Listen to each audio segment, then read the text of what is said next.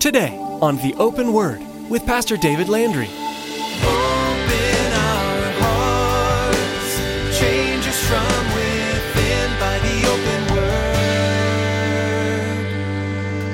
Give us ears to hear your truth and eyes to see the needs around us as we draw close to you. May we thirst for the water that your love brings us. Open our hearts, change us from within by the open word. And again, for both of these, he says, man, it's better for them to marry than to burn with passion. And again, Paul's focus is on the individual's relationship with Christ. How am I, as a single person, am I going to be able to live my life more completely for the Lord Jesus as a single person? Or is my physical desires and my flesh going to be battling me so much as a single person that, no, it would be much better if I were married? In today's message, Pastor David explains Paul's teaching on marriage and singleness found in 1 Corinthians. Paul recognized that marriage may be the best path for some, and this relationship does demand commitment. On the other hand, singleness is upheld as a calling for some that allows for a greater focus on the work of the Lord. In either direction of life, the Spirit of God within us transforms our relationships so that they are a blessing and bring glory to God. Now here's Pastor David with part 1 of his message entitled, To Marry or Not to Marry.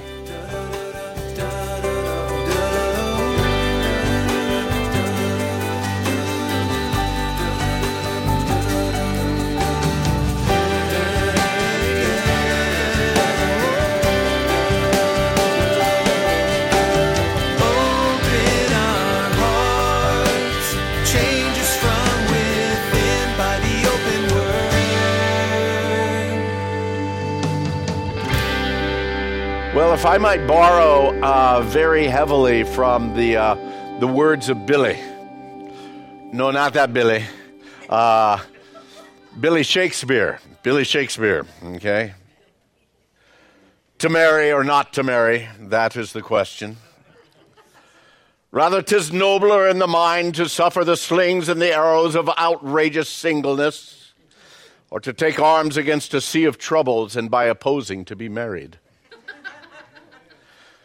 To marry, to sleep no more. And by marrying to say we should end the heartache and 1,000 natural desires that flesh is heir to till its consummation. To remain devout when the world is amuck. To remain single or to proceed to the altar of betrothal. Perchance to dream then how best to serve my Savior. Ah, there's the rub. We're continuing on with Paul in the book of 1 Corinthians chapter 7, where he speaks about this whole idea of singleness or marriage. And again, as we've been over the last couple of cases, there's at least kind of a PG rating on some of this. And there's nothing that, again, is a surprise to anyone, but he deals with, again, some very real and true issues of both singleness as well as married life. Apparently, as we look at this, the way that Paul is writing, the way that he's responding, there had been questions that had been given to him, whether it was questions given to him in response to an earlier writing, or if those questions came even prior to that. But this seems to be an ongoing conversation that Paul is having with the church there in Corinth. Now, in Corinth, open sexual relationship was kind of a norm for non-married people to be able or to take the opportunity to have physical relations. It just seemed to be the normal thing happening, and nobody even winked an eye at it or even thought anything about it. Not much different than we are today in our culture today for, again, the opening of what they call the sexual revolution. I think it was more the sexual de-evolution that we see in what's going on in our society right now. We see, again, the damage to that, and we see the consequences of that. Well, that's what's going on in Corinth, and in the midst of Corinth, you have the church. So the church coming out of that kind of a culture, being born again, saving knowledge of Christ, not having any kind of a background, because most of these believers there in Corinth, most of them were not Jews at this point. They were just pagans. They came out of a culture without any kind of a godly worldview, without any of the basis of the law, without any basis of the Scripture at all. They just came out of that culture, and they came to a saving knowledge of Christ, and they're trying to figure out how all of this fits together and how much does my life change now that I've become a Christian. Again, no doubt for these Christians, there was that struggle that actually started going in two different extremes. One was the open sexual relationships is the way that the world lives. It's normal, so it should be okay to be a Christian and still experience these open sexual relationships. But no, that's not what Paul had stated to them. Secondly, the other thought is that sexual sin was so devastating to the Christian that they should refrain from any kind of sexual contacts at all, any kind of sexual relations, including even within our marriages. And no, that's not what Paul was saying either. So we look at 1 Corinthians chapter 7, beginning in verse 1. Here is his response. He says, "Now concerning the things of which you wrote me, it is good for a man not to touch a woman." Now, I don't know about you, but I'm glad 1 Corinthians didn't stop right there, okay? He continues on. It would appear as though these Corinthians had surmised that by what Paul had written them earlier, that he told them to abstain from sexual relations at all. But praise God, he goes on to explain. Verse 2, he says, "Nevertheless, because of sexual immorality, let each man have his own wife, and let each woman have her own husband." There's two different things that we look at in there. Number one, he's speaking of a monogamous relationship. One man, one woman, the husband and the wife together. And yes, it is okay for them to have those physical relationships. He says in verse 3, "Let the husband render to his wife the affection due her, and likewise also the wife to her husband." Paul reaffirms the fact that sexual relationships within marriage is not only good and it's proper, but it's the very design of God in all of this. It's healthy, it's right, it's even necessary within our lives. He goes on to speak about that physical or the sexual desires of the husband and wife, and how the spouse is the one that God intended to be the one to meet and to fulfill those desires. Some believe that due to Paul's continued reflection here on both husband and wife in this section, in other words, he doesn't zero in on one. He calls out, "Hey, husbands, you need to be doing this. Hey, wives, you need to be doing this." That there might have been some faction even within the church at that point in time that was calling for abstinence within the marriage. And so you might have a group of the men that decided, well, for us to be really holy and to really grow in our relationship with Christ, we need to cut off all this physical desire completely. And even though they were married, they would just abstain from that totally. Why? Because I'm committing myself wholly to the Lord. Or there might have been a group of ladies that had the same thing. They all got together and they figured, hey, to keep our hearts and our minds pure, we need to suppress these physical desires that we have, give everything to the Lord. And Paul says, no, that's wrong also. That's wrong also. He again comes into that understanding. Both husband and wife, they need to understand that they are not their own, that God has called us as husband and wife to work together as one flesh. And with that in mind, it kind of helps us to understand why Paul continues on in this course and what he's saying here. Verse 4, he says, "The wife does not have authority over her own body, but the husband does. And likewise, the husband does not have authority over his own body, but the wife does." And he says, "Don't deprive one another, except with consent for a time, that you might give yourselves to fasting and prayer and come together again, so that Satan does not tempt you because of your lack of self-control." But I say this as a concession, not as a commandment. This is a very practical instruction that Paul's giving here. I mean, this is just like getting right down to it. As I think it was D.L. Moody says, that's putting the cookies on the bottom shelf, so everybody can understand what he's saying here at this point in time. Satan does this amazing job in taking a very good thing, a thing that God intended for pleasure and blessing within our individual lives, and twist it and turn it around to become something that's perverted, something immoral, and something that's wrong. And Paul is saying, no, that's not the way it is. God designed us this way. We have these physical desires, and we need to work together as husband and wife in the fulfillment of these things. And where it says the wife does not have authority over her own body, but the husband does, likewise the husband does not have authority over his own body, but the wife does. He says that the husband is the one to fulfill the needs of the wife. The wife is the one to fulfill the needs of the husband. He's very clear. He's very direct on this whole thing. And he says that idea of taking time of abstinence, a short period or a break of time, although he gives the idea that you take that break in order to give yourself a time of fasting and prayer, I believe that Paul would agree that there's other times that you abstain also. Times of illness, times of certain life situations. Sometimes, man, just the world goes at us so hard and so crazy. We just need, a little bit of break here. But the intent of the thing is, again, that opportunity that the enemy would have, or that the enemy would take within an individual life of, again, causing more of a struggle in those areas of physical desires than what needs to be there, again, for the husband and wife. Again, not an extended time, not taking just a simple denial, and for some actually use those physical relationships as kind of a power play. You do what I want you to do or forget about tonight. You know what I mean? So that's that kind of an idea. And Paul says, hey, don't be playing those games with each other.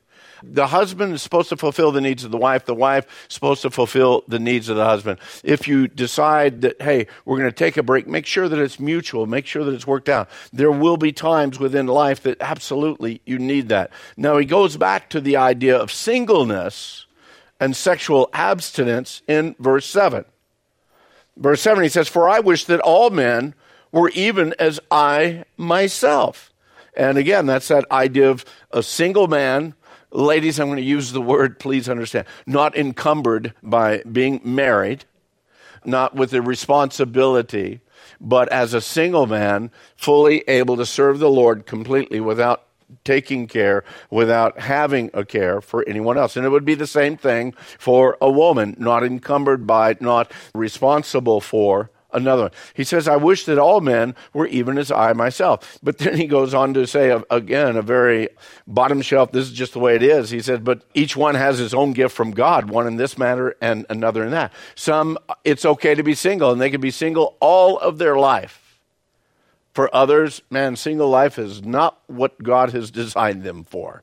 They were designed to be married. It's just within their DNA. Others, it's okay to be single and serve the Lord. The real heartbreak that we see so often in our culture, and our culture has changed quite dramatically, I believe, over the last 20 years in this area. For the longest of time, particularly in my generation and even before me, every little girl's supposed dream was she will grow up and at a young age get married, and then they begin bearing children, and she'll take care of her husband and her children for all of her life. And that was ingrained in the children as a regular course of way. The little boys were, again, ingrained in them. When you get to a certain age, you will be married, and once you're married, you guys will have kids, and it'll be your responsibility to take care of your wife and your children and on. But then about probably about 20, 30 years ago, that really seemed to change. And we see in our culture today, people getting married later and later and later in life, many that go on into middle adulthood, still single and just not really too concerned about getting married. I wish I could say that it was because so many had this driving passion to serve the Lord as a single person. But that's not the case. The case is we are growing more and more selfish. And I don't want to, share this with him, or I don't want to be tied down to her. I just want to, live my life. And again, with that same attitude comes the looseness of the morals that we have. So again, when the physical desires are there, well, that's okay because our culture just fully flows with it. I can be with him this week and him next week, or I can be with her today and this other one tomorrow. Again, the looseness of the morals, the selfishness that brings. And see, Paul, I believe, in the midst of the Corinth culture, is dealing with very similar situations here. He says, I wish that you were single. I wish that you could stay that way. But he knows that not everyone is built that way. One has his own gift from God, one in this manner, and another in that.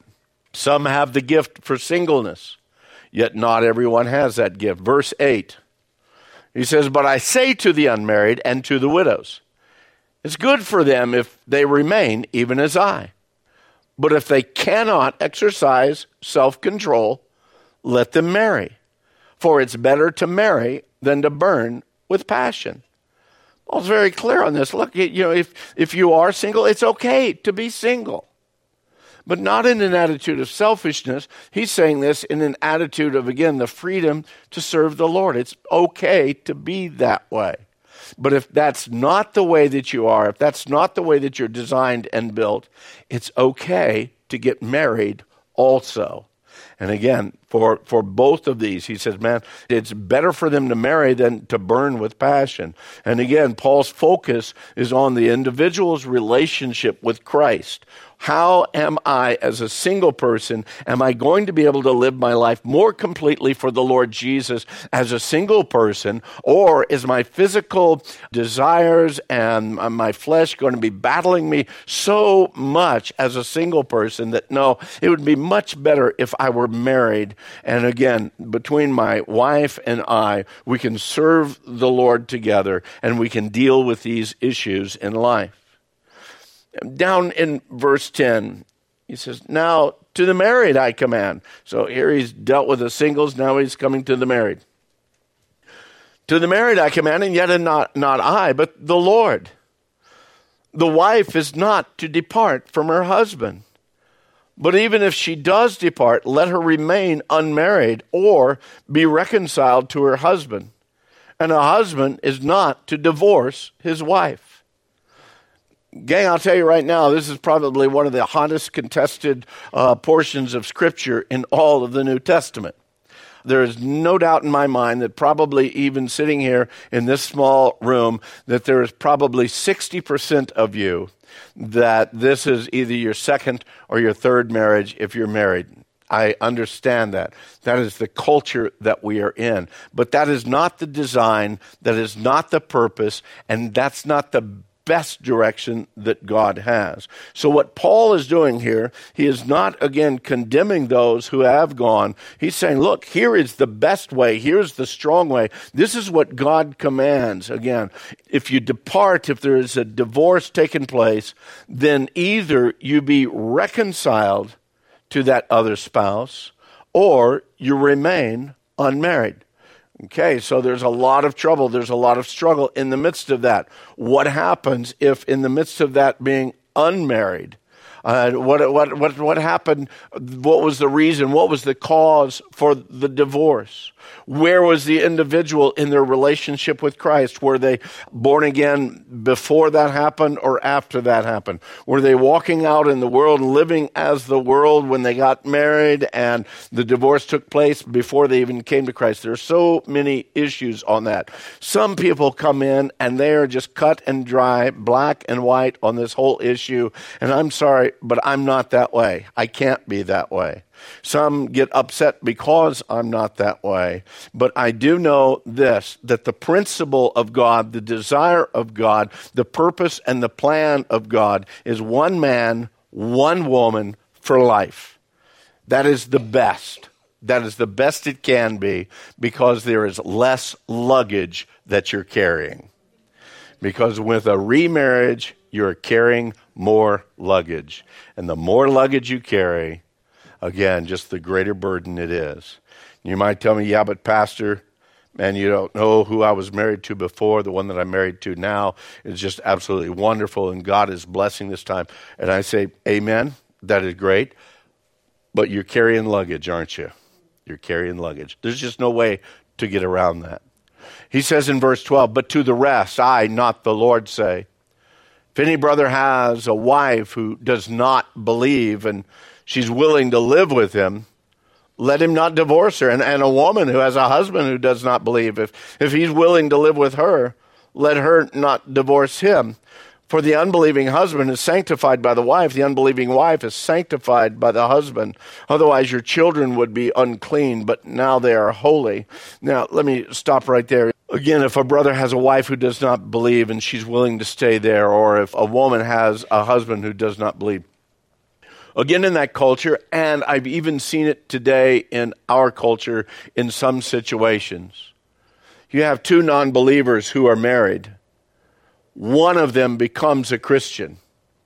Well, in the time and in the culture of Corinth, it would appear, we could surmise that at that point in time, in order to be a stronger Christian, many were counseling them, hey, leave that lug. He's a pagan. He goes down to the pagan temple all the time. You know what takes place at that pagan temple. You need to leave him in order that you might serve the Lord better. Or vice versa. The husband gets saved. The wife is still lost. She's still involved in all the stuff of the world. And again, they're not walking hand in hand anymore. They're not walking side by side anymore. And so that becomes a continual struggle at that point in time. Paul says, listen, if you are living with a non-believer, if they're still desiring to stay there, don't you be the one to pull the plug on that situation.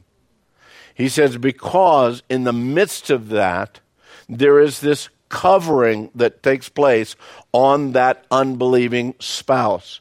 That sanctification. Understand, he's not saying that unbelieving spouse is now redeemed, that unbelieving spouse is now justified. No, but there is a covering that God puts over that home when even just one of the spouses is born again.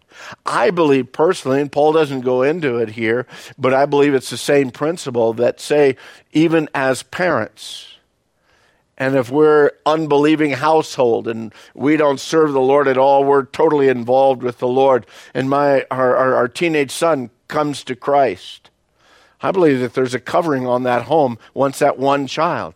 Maybe it's not that teenage child. Maybe it's that little one that we allowed to go to vacation Bible school last year because we thought, hey, what a great way to get rid of the kids for a while. And then those kids come to Christ. I believe that there's suddenly, because of the Holy Spirit of God in those children, that there is a covering that starts taking place on that home. And I believe that's a powerful, powerful thing. We see it with a husband and wife. I believe it could also work through the children. And one of the great importances we have, not only for things like our Sunday school, but also Vacation Bible School, our Awanas program, much like Jeff was saying this last weekend, that whole idea of touching the hearts and lives of those between 4 and 14 with the hope of the gospel, getting them saved. And it is amazing how a whole family can be changed because of that. Open our hearts, change us from within by the open word. The book of 1 Corinthians is probably best known for its passage on love in chapter 13. You've probably heard these verses spoken at weddings, but these words on the character of love can also be applied to our relationship with God. God loved us so much that He gave His Son to stand in our place of judgment. Jesus came to this earth to live a perfect life, and then took every sin of every human being upon himself, dying so that we didn't have to. That incredible love is available to you right now. If you want to know more about Jesus and the life of forgiveness and love He has waiting for you, please call us at 520-836-9676. You can also send us an email by visiting our website at theopenword.com. As a next step, we encourage you to find a solid Bible-based church to help you grow in your walk with God. With a special invitation regarding that, here's Pastor David. Hey, I hope that today's message has encouraged you in your faith and given you a hunger to learn more about God. If you're in the Casa Grande area and are looking for a church to attend, I'd be honored to have you join us here at Calvary Chapel of Casa Grande. You can find directions and service times by visiting theopenword.com and following the links to our church homepage. We welcome you to be a part of our time of worshiping our Creator and studying the words of the Bible verse by verse, growing closer to Him each week. Thanks, Pastor David. We are so glad you joined us today here on The Open Word. Pastor David will return to share more from the book of 1 Corinthians right here on The Open Word. Make us more